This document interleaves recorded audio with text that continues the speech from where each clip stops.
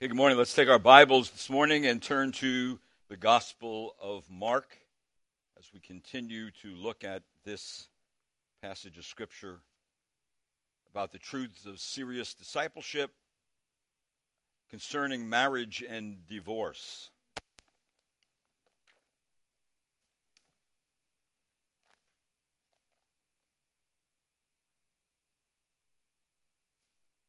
And as you turn there, let's bow in a word of prayer. Let's pray. Father, I do thank you this morning for bringing us here today. I pray, Father, that as we approach your word, that we would be attentive to it, especially, Lord, the seriousness of this section of Scripture and this topic. I pray, Lord, that as your disciples today would grow, that they would become discerning, they would become serious, they would become disciples who are in self-control and view the institution of marriage in a new way, in the way that it was originally created. So, Lord, remove from us any kind of understanding of marriage that has been incorrect, and replace it, Lord, with what the Scriptures say about it. And then I pray, Lord, from this day forward, we would take that position and that we'd be able to communicate it to others too. Even if, Lord, we have made mistakes and we have not aligned up with Scripture concerning our situation. I pray, Lord, that you would just guide us and direct us in this matter today. In Christ's name, amen.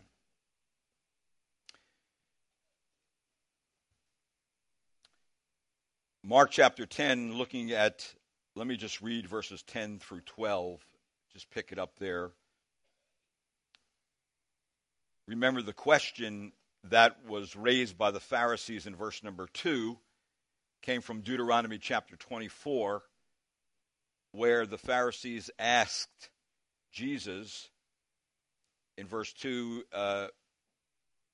is it lawful for a man to divorce a wife?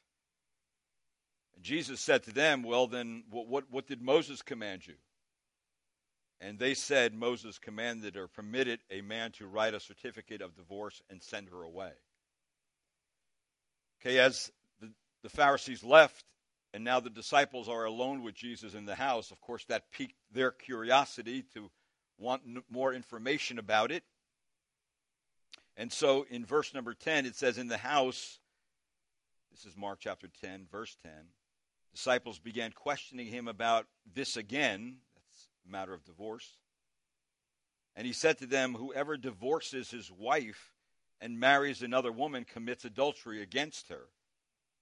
And if she herself divorces her husband and marries another man, she is committing adultery. As I said last time, that those words are shocking. Matter of fact, in the other Gospels, the disciples responded in this way, that it's better not to be married. And that's a proper response. But it is a shocking statement, especially in our day. But remember, the question has already been raised, what will marriage mean when virtually anyone has a right to marry and anyone has a right to redefine marriage in whatever way they want? Well, the answer we are witnessing in our day, that marriage as a privileged and respected institution is disappearing right before our eyes.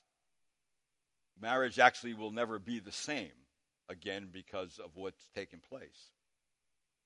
We Christians, though, cannot sit by. We can't let the waves of an evil and a perverse generation wash over us and sweep us away. We have the Word of God, and the Word of God gives the correct understanding of sex, of gender, of marriage, of morality. In other words, the Bible will establish the framework for a clear understanding of marriage, a clear understanding of identity, a clear understanding of sexuality. So what the church must do is it must seize the opportunity to be courageous in our day so we can witness the truth of the gospel of Jesus Christ, and that we can take the biblical pattern of a good and a godly marriage between a man and a woman and work hard at it. Two sinful people coming together in a marriage is already difficult. But by God's Spirit and by His Word, we can do it. We can have successful, strong marriages that ultimately become a picture of how Christ loved the church. But it takes constant attention. It takes diligence. We cannot give in. We cannot give up. And so the Lord tells us in the Word of God that, listen, the reason why divorce came about in the first place is because of the hardness of people's hearts. The hardness of the heart of man, in verse number 5. So the Lord's disciples are to have their minds changed and look upon marriage as an irrevocable, indissoluble, and permanent union between a man and a woman. It was a union that they nor no one else should break. So Jesus has been teaching his disciples several important truths in reference to the marriage institution. The first thing he was teaching is he was reminding his disciples of what has already been written in Scripture concerning God's original blueprints for marriage. I already covered those. And secondly, he is correcting a false understanding that has been prevalent in the day in which he ministered among the Pharisees, the religious leaders, and amongst the general population. Moses had indeed been divinely directed to allow divorce in cases of uncleanness. And that is sexual immorality. Sexual immorality is the uncleanness or the indecency of Deuteronomy chapter 24, verse 1, where it says, when a man takes a wife and marries her, and it happens that she finds no favor in his eyes, he has found, and because he has found some indecency in her, then, of course, and on that he can put her away, give her a certificate of divorce, and send her away. So Jesus interprets some indecency in her as porneia, fornication. That's the exception clause, not recorded in Mark, but recorded in Matthew chapter 5 and Matthew chapter 19. In other words, sexual immorality is the uncleanness and indecency of Deuteronomy chapter 24, verse 1. So she was given a certificate of divorce in that passage, but being defiled also in that passage shows that she was dismissed for something other than fornication. Sexual immorality, either in the first or second marriage in that passage of Scripture, it was an illegitimate divorce, and the marriage union was not then broken. It is only broken if the other remarries. Adultery is committed, defilement occurs, and of course, when that happens, then immorality becomes rampant. So Moses permitted divorce for one reason. I'm saying in the first point is that sexual sin, which I covered last week, I'm reviewing, is sexual immorality. Now, why? It's because it is only sin. It is the only sin that breaks the marriage union, and that's what really actually comes up in the Gospel of Matthew, and another place. But if you notice back again in verse number 11, how clear the Lord says this. He says, and he said to them in verse 11, whoever divorces his wife and marries another woman commits adultery against her. All right, so this issue of being remarried here is interpreted by the Lord as adultery, and if she divorces her husband and marries another man, she is committing adultery. So that is rampant adultery in this passage. So in order for the church to prevent rampant adultery, they must keep the original pattern for marriage set by God in the beginning. And the Lord already laid that out for us. So this interpretation is really consistent with the exception clause, which I'd like to look at this morning. So I want you to take your Bibles and turn to two passages in the Gospel of Matthew, and that's Matthew chapter 5, verse 32, and Matthew chapter 19, verse number 9. Now, of course, this is the exception clause as it is referred to, and I'll say it again that the Gospel of Mark and the Gospel of Luke leaves it out. It leaves out the exception clause. And the reason why is because Mark and Luke are only giving the general rule, and the Gospel of Matthew alone is recording the exception. And the reason why is because, remember, the subject in Mark is presenting to disciples who are going to be the salt and light of the world to get the correct understanding of what marriage is, and if divorce takes place, the only reason for divorce to take place. And then, of course, the matter of when a person is allowed to be remarried if divorce does take place.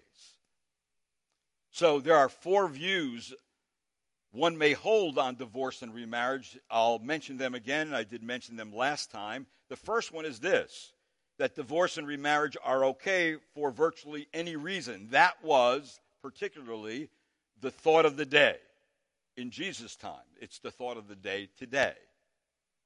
All right? I don't hold that position, neither does Scripture. Second view is this, both divorce and remarriage are forbidden under all circumstances. That is not something the Bible teaches either. A third position would be divorce is permissible under certain circumstances, but remarriage is forbidden. I also don't believe that the Scripture teaches that position.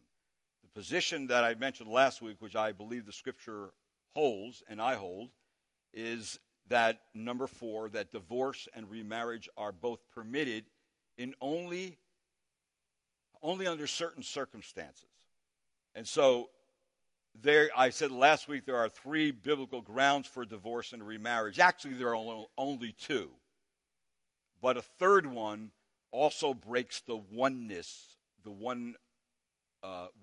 in the marriage union where a man and woman become one. There are 3 things that break that. So the first biblical ground for divorce and remarriage is, I said first, was the habitual, unrepentant, hard-hearted adultery and fornication that would take place in a marriage. Now, if you look at Matthew chapter 5, verse number 32, you'll see it says this, "But I say to you that everyone who divorces his wife, except for the cause of unchastity, makes her commit adultery, and whoever marries a divorced woman commits adultery." And then look over to Matthew chapter 19, verse 9, where it says, similar thing, "And I say to you, whoever divorces his wife except for immorality," so here it's translated immorality, the other passage, unchastity, really meaning a sexual sin, and marries another woman commits adultery. So, see, the exception clause is not only for divorce, but for remarriage. That if a person is biblically divorced, they could get remarried without the stigma of entering into an adulterous relationship. So what is true of the husband is also true of the wife. So yes, originally the penalty of adultery was death. However, because of the hardness of people's hearts, God allowed Moses to spare the adulterer's life by allowing divorce. So God, in his mercy, provided divorce instead of death. And of course, as I already mentioned, because of the entrance of sin into the picture, However, even though it is still God's will that marriage be till death do us part, the reason for divorce is sin. And there are all sorts of sins that destroy marriages. But there is only one sin that dissolves the oneness in the marriage bond. And that was the major point that Jesus made when he said to the Pharisees in Mark chapter 10, for from the beginning of creation, God made them male and female, and for this reason man shall leave his father and mother, and the two shall become one flesh. And they are no longer two but one. That picture of two people coming together and becoming one becomes the matter in deciding whether someone has actually broken that oneness. And of course, again, there's only one sin that dissolves the oneness of the marriage bond, and that is the sin of porneia. This word refers not only actually in Scripture in that day, it referred not only to sexual behavior involving single individuals, but also to infidelity during the engagement period, and of course in marriage itself. So the term porneia, fornication, can be understood to include unchastity, prostitution, harlotry.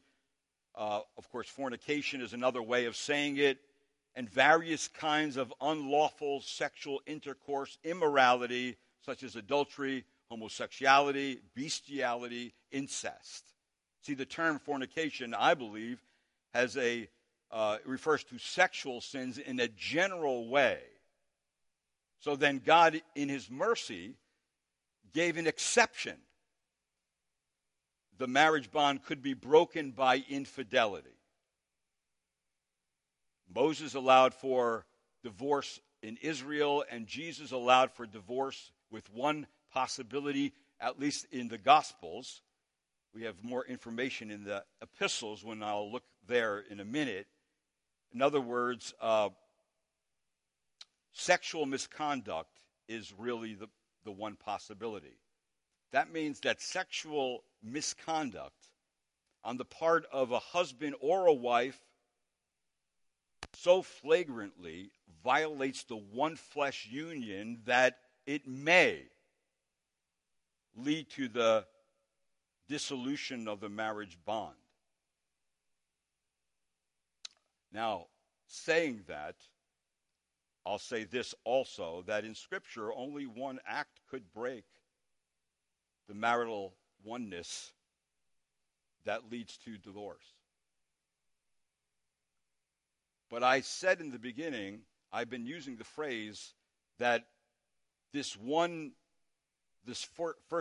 first reason that a person can have biblical grounds for divorce and remarriage is that of a habitual, unrepentant, hard-hearted type of adultery.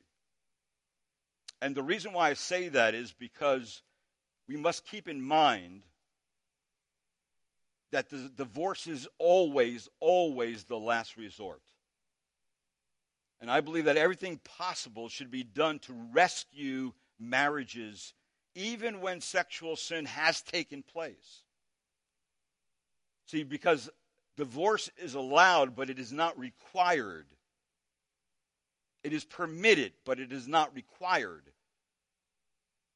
And the second reason why I would say habitual, unrepentant, hard-hearted adultery is because of the appeal of the very character of God. That God is patient and long-suffering with his children when we sin.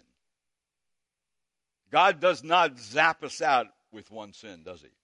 If he did, no one would be here today. All right, so that means when we all together are growing and increasing in the knowledge of God. In fact, in Colossians chapter 1, verse 9 through 11, it actually tells us that when we're increasing in the knowledge of God, we are also increasing in our own patience and long-suffering with other people and in circumstances. And we are actually doing that with joy, not under duress, not because we have to, but because we want to, because we know that's the character of God to every one of us. God is patient and long-suffering with us, right? So that means why I say that is in this appeal that from the Old Testament we can conclude that God allowed for the possibility of divorce when he gave Israel, the nation itself, a certificate of divorce after prolonged spiritual adultery. In fact, if you'd like to turn there, you don't have to, but you can just mark down the reference. In Jeremiah chapter 3 and verse number 8, listen what it says there. It says, and I saw, Jeremiah chapter 3 verse 8, and I saw that for all the adulteries of faithless Israel, the adulteries is in the plural. That means God bore along with this people in their act of spiritual adultery. All right? It says, I sent her away and given her a writ of divorce, yet her treacherous sister Judah did not fear, but she went and was a harlot also.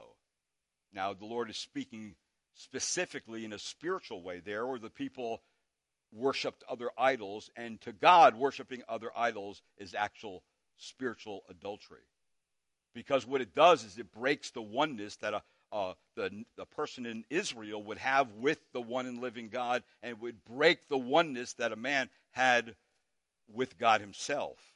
So in other words, it was not a one-time act, but a habitual, unrepentant, hard-hearted adultery in which God brought down the boom and gave them a certificate of separation from him. So in other words, under this first point, oneness is dissolved or broken by habitual, unrepentant, hard-hearted adultery.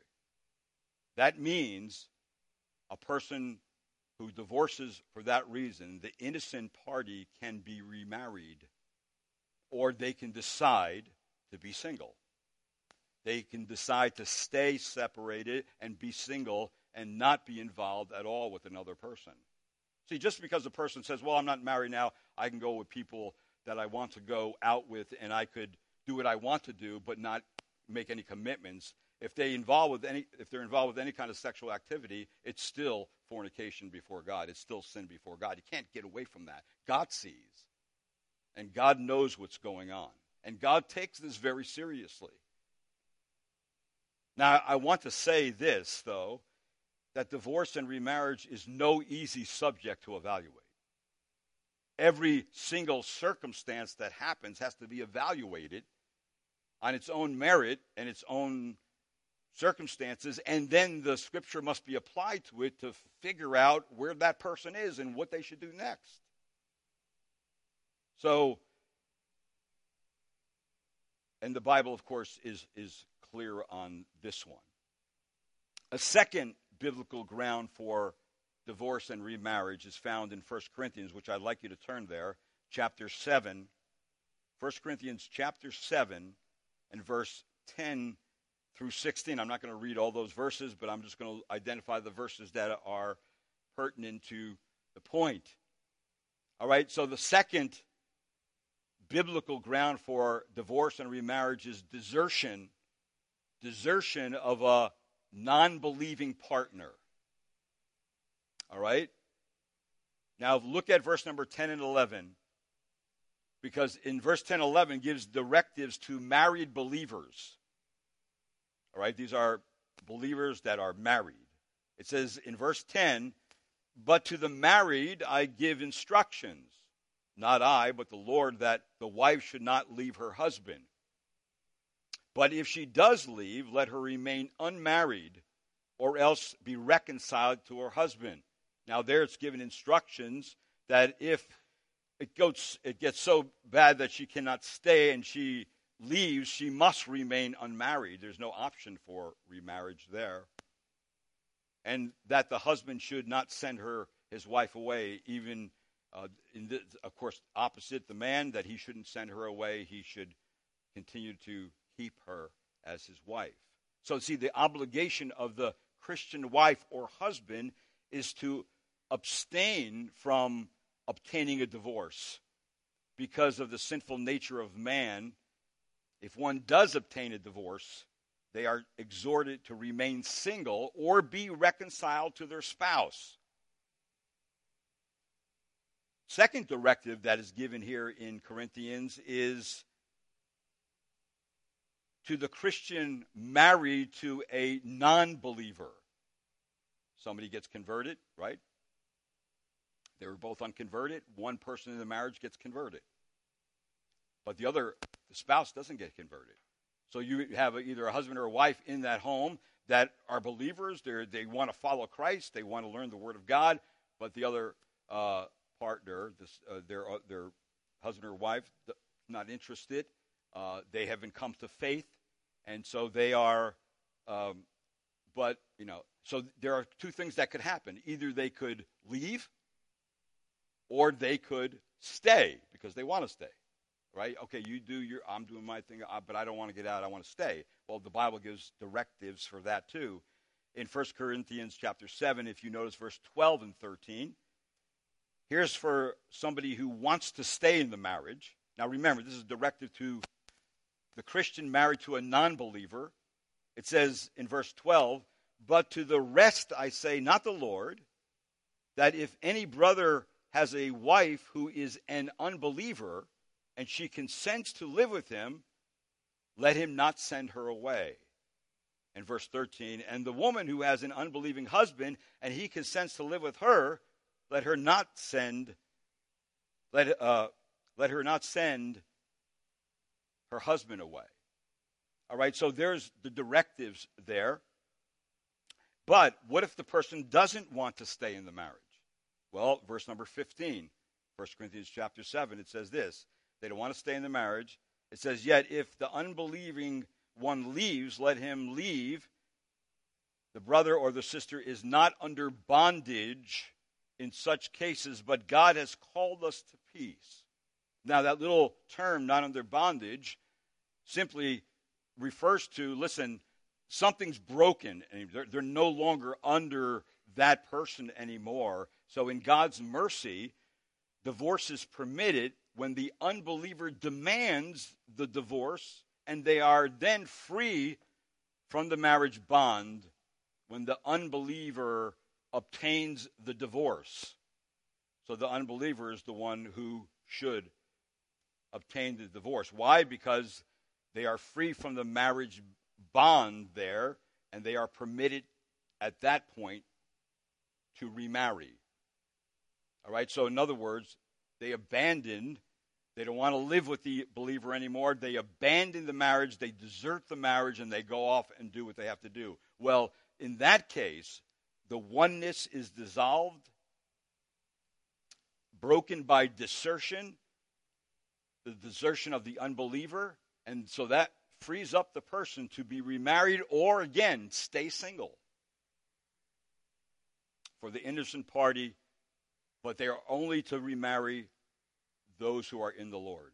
They're only to remarry, the believer is only to remarry a believer, a genuine blood-bought believer.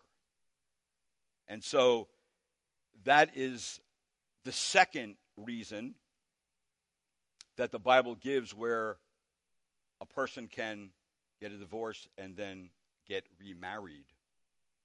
There's a third, well, it's not really a reason for a divorce, but there is a third event, let me say it like that dissolves the marriage oneness. And of course, that event would be death. And I want you to notice what it says in verse number 39 of 1 Corinthians chapter 7. The death of a spouse. It says, in verse number 39, it says, a wife is bound as long as her husband lives. There's that word bound again, right? She's bound to her husband as long as he lives.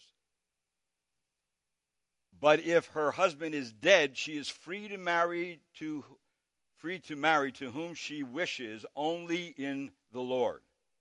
In other words, that the oneness is dissolved by death, and remarriage can take place, or singleness can take place for the one surviving their partner. But again, only they are to marry those who are real believers. So, in conclusion, at least for this section, divorce is never commanded. It is permitted. In chronic cases of fornication / immorality and the desertion of an unbeliever. Divorce is not God's original plan. So divorce is not God's will for every cause. It is only permitted in the case of adultery, and that is primarily prolonged and unrepentant adultery, and desertion by an unbeliever. It must really be emphasized that apart from those two specific exception cases, divorce is not sanctioned in Scripture. So if divorce is not sanctioned in Scripture, therefore, neither is remarriage, if it doesn't come under those two categories. Or the third one being death. So even though divorce is allowed for unfaithfulness, it's not required.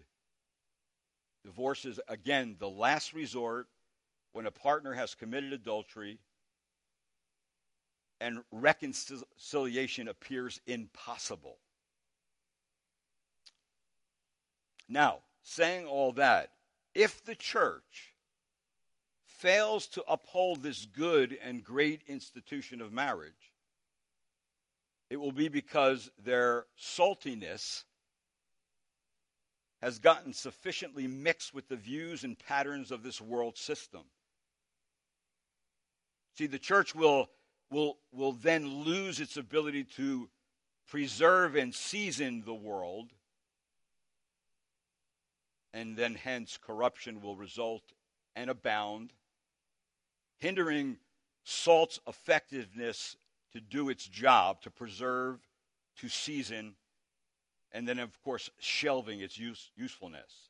And, of course, the point being that back in Mark chapter 9, verse 50, salt is good, it says, but if the salt becomes unsalty, with what will you make it salty again? In other words, if the serious disciples are going to have their minds changed concerning the institution of marriage, that even if they bought into the culture and the mindset of the culture, even if they bought into the religious definitions of what marriage is and what remarriage is, even if they got bad counsel from someone else about their own marital situation, they are to change their mind.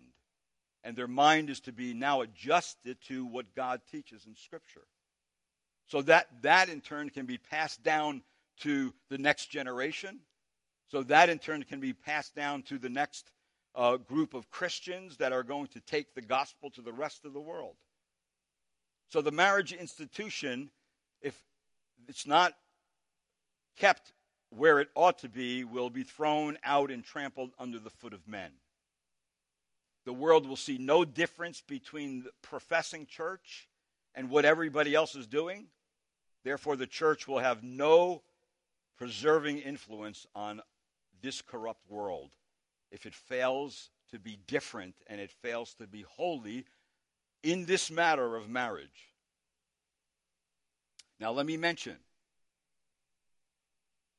that the starting point for a successful marriage is salvation. It's real, genuine salvation. You must be born again. And once you're born again and have the Holy Spirit of God living in you, you are the temple of God. Your body is no longer your own. You are now God's possession. You are responsible for your body, where you go with it, what you do with it. You are responsible with your body. In fact, in 1 Corinthians chapter 3, verse 16, it says, "Do you not know that you are the temple of God and that the Spirit of God dwells in you?" If any man destroys the temple of God, what God will destroy him, for the temple of God is holy, and that is what you are. And then another passage of Scripture in Corinthians, if you turn back a chapter to chapter 6, notice what it says there. Chapter 6, verse number 15. 1 Corinthians chapter 6, verse 15. And this is talking about it in a dual way. This is talking about it in a spiritual way and a physical way. Listen what it says. Do you not know, verse 15 of 1 Corinthians chapter 6? Do you not know that your bodies are members of Christ? Shall I then take away the members of Christ and make them members of a harlot? May it never be. Verse 16. Or do you not know that the one who joins himself to a harlot is one body with her? There's that oneness motif again in Scripture. For he says, the two will become one flesh. Verse 17. Notice what it says in verse 17. But the one who joins himself to the Lord is one spirit with him. There's the oneness. When you're joined to the Lord, you have a oneness with God the Father through Jesus Christ the Son. That cannot be broken by spiritual adultery. In other words, idolatry, where you go worship someone else, or you say, I'm worshiping this God and this God. I have several gods I worship. No, you only can worship one God. So you're one with God when you become a believer. Then in verse number 18, notice what it says. It says, flee immorality, period. And then it says this, every other sin that a man commits is outside the body, but the immoral man sins against his own body. Verse 19, or do you not know that your body is the temple of the Holy Spirit who is in you, whom you have from God, and that you are not your own? Verse number 20, for you have been bought with a price. Therefore, glorify God where? In your body. In the thing that you and I walk around with every single day. We are to function in our body in a way that honors God. Not only in what we do, but what we think.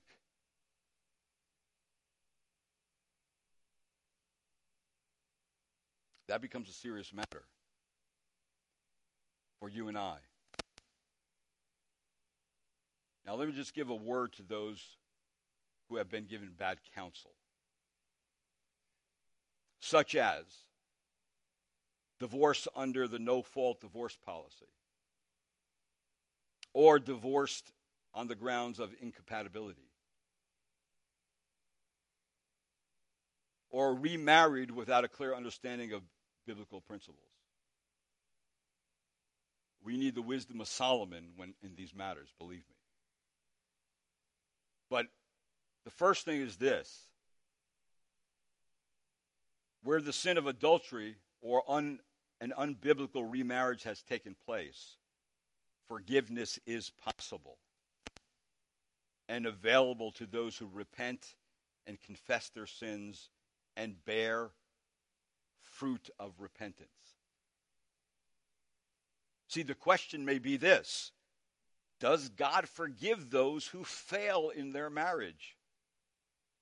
And the answer to that question is assured by Scripture, specifically where it says in Mark chapter 3, verse number 28, truly I say to you, all sins shall be forgiven the sons of men. And whatever blasphemies they utter, but whoever blasphemies against the Holy Spirit never has forgiveness, but is guilty of an eternal sin. So that's the sin of blasphemy. That's the sin that one cannot be forgiven of. And really, basically what that is rejecting Christ. If you reject Christ, you have eternal punishment. You rejected the only offer God gives you to be made right with him, to have your sins forgiven, all of them, and to have them washed away forever, never to come against you again. See, if you reject that offer, that is the impardable sin, because it's the Holy Spirit of God that convicts us of sin, righteousness, and judgment. If we don't want to listen to God, then we're listening to ourselves or someone else, and therefore that's an eternal sin. A second thing I want to mention is this. If you are in an unbiblical marriage, you should not attempt to get out of it.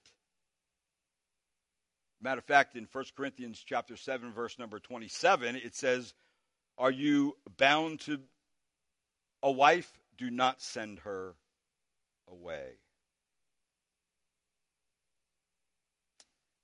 See, what you need to do is to seek forgiveness for the sin of hard-heartedness and adultery, and then work hard to glorify God and be a blessing to the mate with whom you are married. Again, if you are not biblically divorced and remarried, then some biblical counsel is needed. Again, I just want to mention confession, repentance that your remarriage was unbiblical, and then also to give yourself as a living sacrifice to God because of his mercy to you. Because he does forgive that sin. But he doesn't want that sin to go on and that wrong teaching to be propagated. He wants you to change your mind. He wants you to do his will. And he wants you to humbly serve. Before it says in Romans chapter 12, verse 1, "I urge you, therefore, brethren, by the mercies of God, to present your bodies," there it is again, "as living and holy sacrifice acceptable to God, which is your spiritual service of worship." And then what? "And do not be conformed to the world." Don't let the world press you into its mold concerning all its views, especially this view of marriage. And then what happens? Be transformed in the renewing of your mind. Let the scripture change your mind.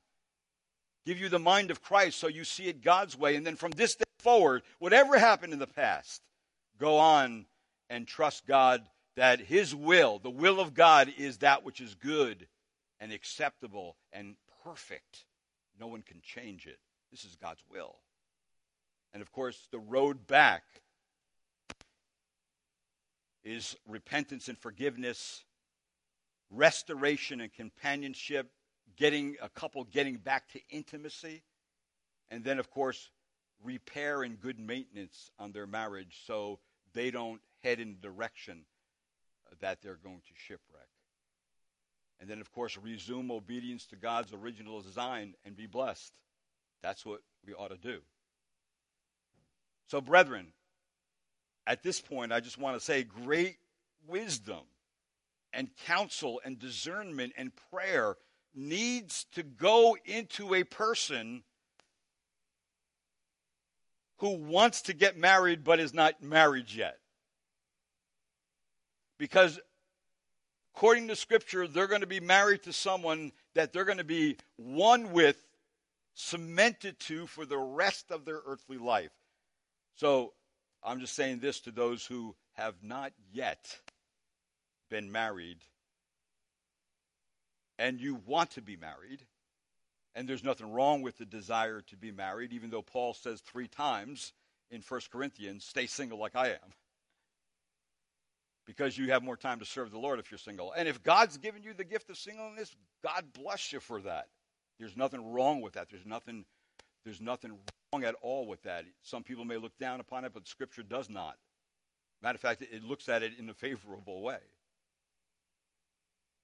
So in other words, how would a wise person choose a mate? What are you looking for in a mate? See, a wise person finds out these things before they get in a serious relationship. In other words, you may have no prospects at all. There may be no one down the road, but you want to get married. You start thinking about who you're going to marry now and what their character ought to be. What are you looking for? I'll tell you what you're looking for. You're looking for, I'm going to give you 9 things you're looking for.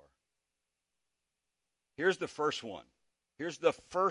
And all of them are based on Proverbs and the Word of God. The first one is this, that you're looking for a wise man and woman who desires to do what is biblically right before God. That's what you're looking for. And that means also that you're looking to do what's biblically right before God yourself. You've got to put yourself there first. In other words, they seek God's will. They want God's will because they know God's will is the best for them. And so, therefore, they seek his direction. Proverbs chapter 3, verse 5 and 6. Trust in the Lord with your whole heart and do not lean on your own understanding. In all your ways acknowledge him, and he will make your path straight. That's a wise person. A second thing you're looking for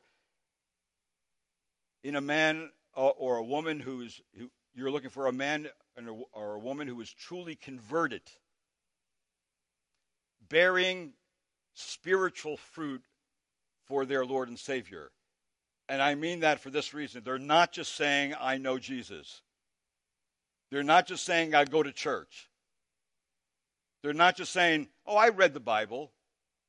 No, they are a Christian. And what I mean by that from Proverbs is they fear God. They fear God. No exceptions. No exceptions. For it says in Proverbs 1:7, the fear of the Lord is the beginning of knowledge. Fools despise wisdom and instruction. And then, of course, there's no exception. A third thing is that you're looking for a godly man and woman who fears the Lord and practices spiritual discernment. All right? Meaning they value the spiritual. They want to be the wise man of Scripture. They do not want to be characterized as a fool, as naive, or as someone who scoffs. They want to be the wise person. And this is above all. In Proverbs chapter 3, verse 7, do not be wise in your own eyes. Fear the Lord and turn away from evil. And then Proverbs 3:7, love her. That means love wisdom, and she will watch over you. See, a person who loves wisdom will have discernment. All right? And they will have discernment on who they're going to pick to marry. It's not going to be any old person. It's not because you were attracted physically. It's not because of you're getting, butterflies in your stomach. It's because you have a good understanding of what makes two people come together and stay together their whole life. See, that's what the Scripture does for us. A fourth thing is this. They have good training and background. All right, you're looking for a man or woman who has self-control and can be trusted and relied upon. And this is, of course, very desirable. In other words, they're not an alcoholic. They're not involved with illegal or legal drugs. They have not been accused of any kind of abuse of people or child abuse or divorce or any criminal activity. And I can go on for that. In other words, where it says, train up a child in the way he should go, and even when he is old, he will not depart from it, that he has left the home with a good understanding of what wisdom is. And of course, Proverbs 22:6, a good name is to be more desired than great riches. Favor is better than silver and gold. And of course, Proverbs 20 and verse number 1, wine is a mocker, and strong drink a brawler, and whoever is intoxicated by it is not wise. And then a fifth thing, you're looking for a man or a woman who shows kindness to all kinds of people and respects all kinds of people. Number 5 would be that the person is good-natured and even-tempered. Kindness is easy for them. They are not given to pride where they are looking down at people. They're not given to quick bouts of anger where And this is very much needful in picking someone. It says in Proverbs 6:17, haughty eyes and a lying tongue and hands that shed innocent blood. God hates that. And then in Proverbs 22:24 and 25, it says, do not associate with a man given to anger or go with a hot-tempered man, lest you learn his ways and find a snare for yourself.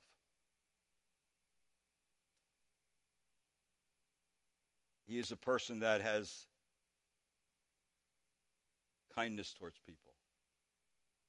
Doesn't have a chip on his shoulder or her shoulder.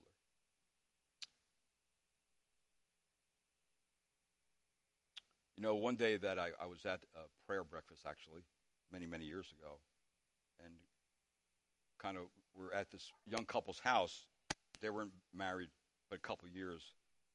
And I never saw this kind of activity in my life, but something happened between the husband and wife there, and she got very, very, very angry, ran out of the house, got in the car, started up, and pulled out. And as she was pulling out, there was a car right next to her, but she started turning the wheel right when she was pulling out. So the car just went bam, smack right into the other car.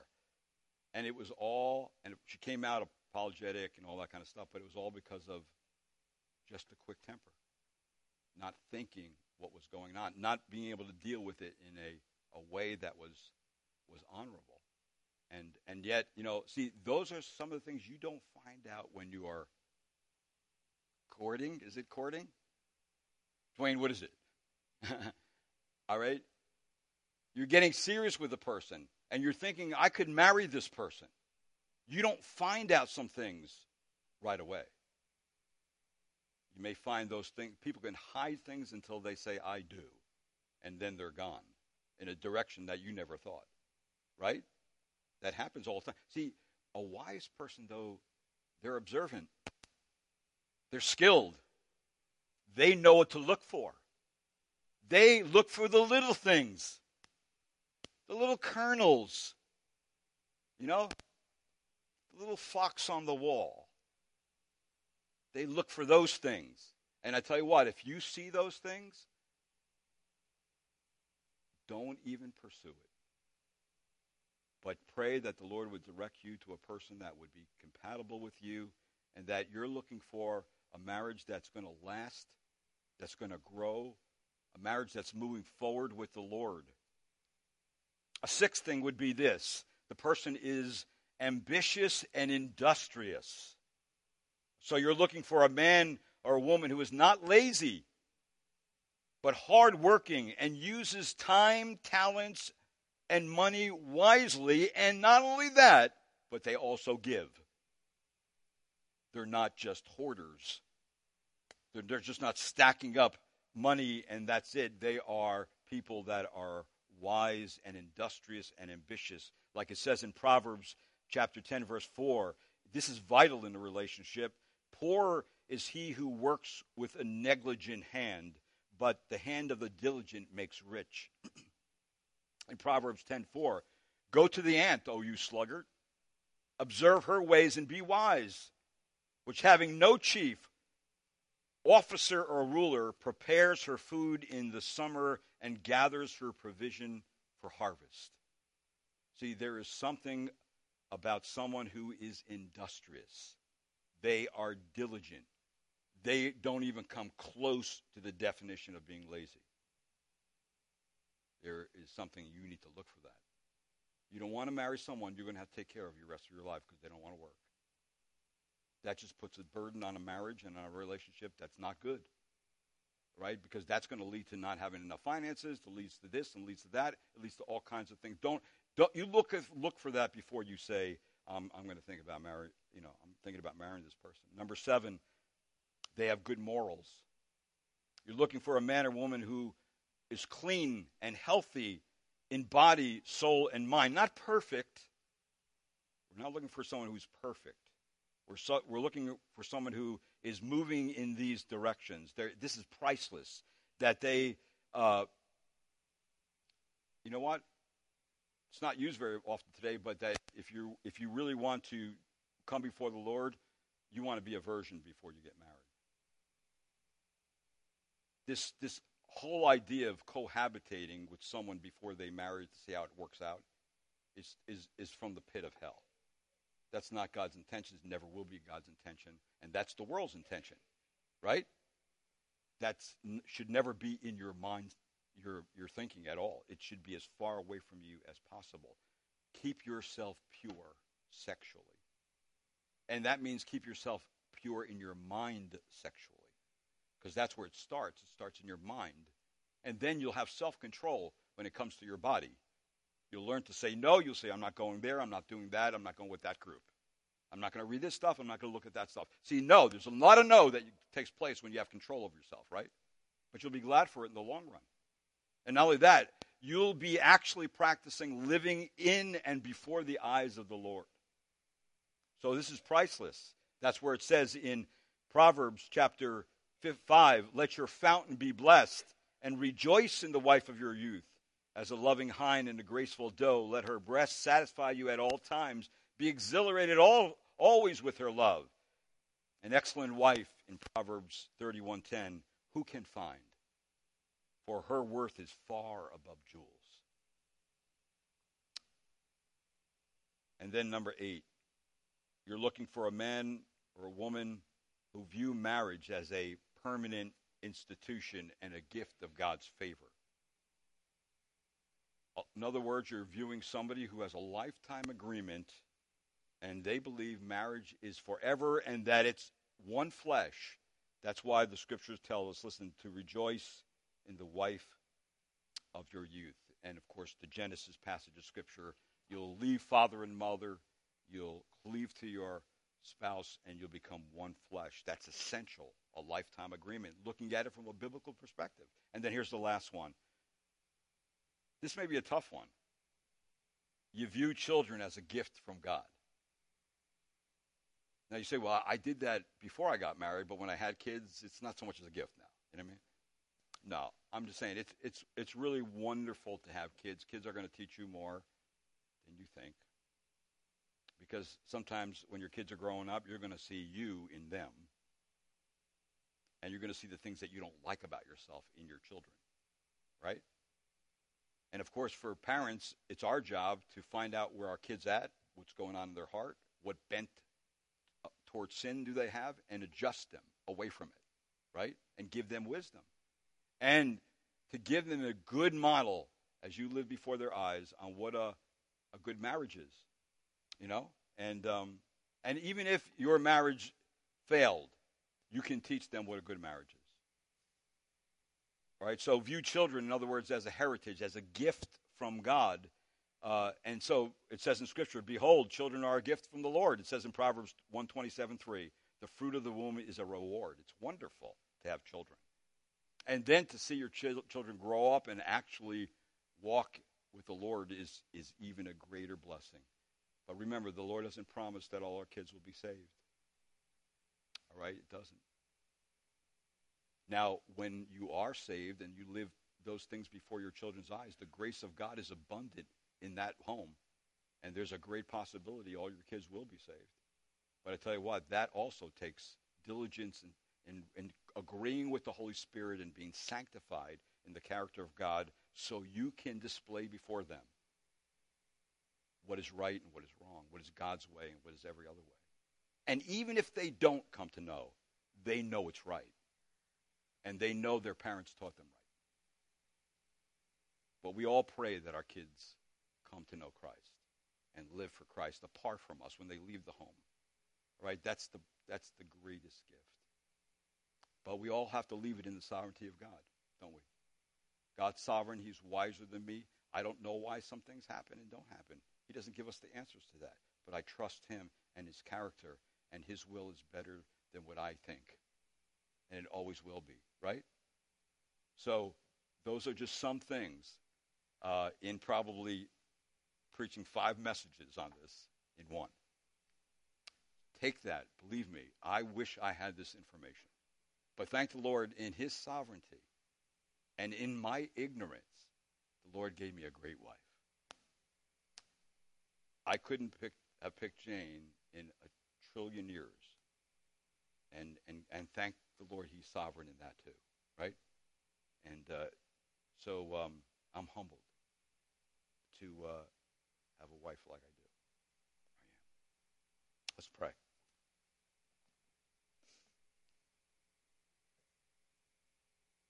Lord, thank you.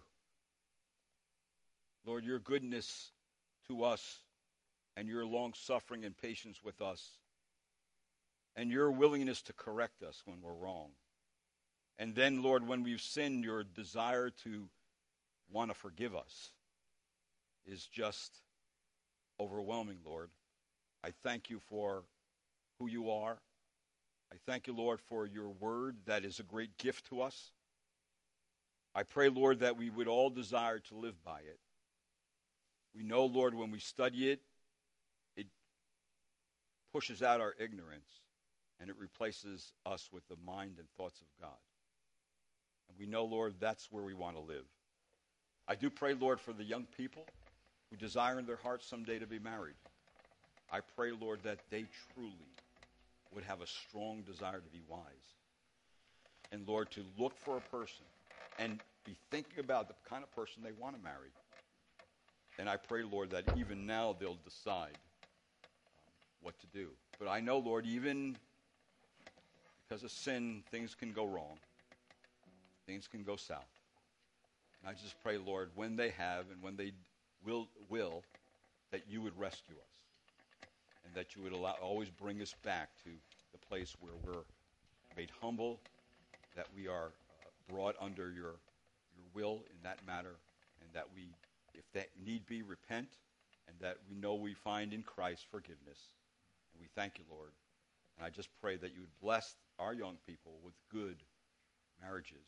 I pray you bless the marriages that are represented here and in our church family, that you would bless them, Lord, with a desire to want them to be the picture of how Christ loves the church. So, Lord, let us be humble and submissive to the Holy Spirit when he convicts us of sin, when he shows us that we have not been the person we ought to be in our marriage. And I pray that you would change our attitudes, change our mind, change us so Lord, we can go and put to death our sin and put on righteousness and put on the garments that are pleasing before your sight spiritually, and work at our sanctification as you work in us, we would work it out. Thank you, Lord, for what you'll do in Christ's name. Amen. Let's stand together.